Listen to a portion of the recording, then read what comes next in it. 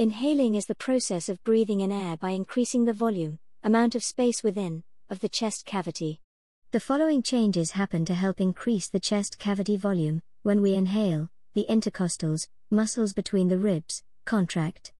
This causes the rib cage to rise up and outwards. When we inhale, the diaphragm, the dome-shaped muscle at the base of the chest cavity, also contracts and flattens out. Exhaling is the process of breathing out by reducing the volume of the chest cavity. Exhalation is passive because the muscles just relax. When we exhale, the intercostal muscles relax.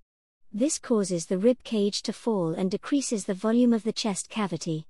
When we exhale, the diaphragm, the dome-shaped muscle at the base of the chest cavity, relaxes. During exercise, the body will try to maximize the inspiration, breathing in, and expiration, breathing out, processes. This helps us cope with the increased oxygen demands associated with exercise.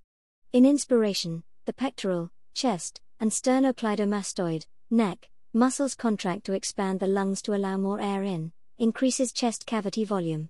In expiration, the abdominal muscles contract to force air out of the chest cavity to speed up expiration, letting us breathe more quickly. Air will always flow from an area of high pressure to an area of low pressure to create an equilibrium, balance. During inhalation, the volume of the chest cavity is increased, so a low pressure is created inside the chest. This causes air to rush into and fill the lungs. During exhalation, the volume of the chest cavity is decreased, so a high pressure is created inside the chest. This causes air to rush out of the lungs. A spirometer is a piece of equipment used to measure breathing volume. The reading from the spirometer is called the spirometer trace. The following volumes can be found on any given spirometer trace. Tidal volume is the volume of air that is breathed in or out while at rest. The amount of air that enters the lungs is the same amount that leaves the lungs, about 500 milliliters.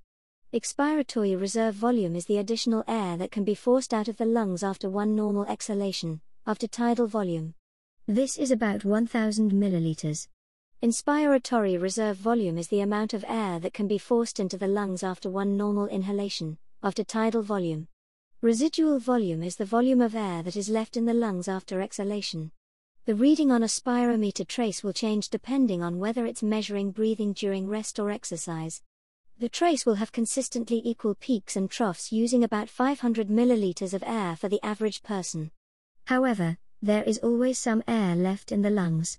This prevents them from collapsing. Hey everyone, thanks for taking the time to listen to this episode. I hope it was useful for your learning. Make sure you consolidate your knowledge by clicking the link in the bio to be taken to the free online course. Good luck with your studies!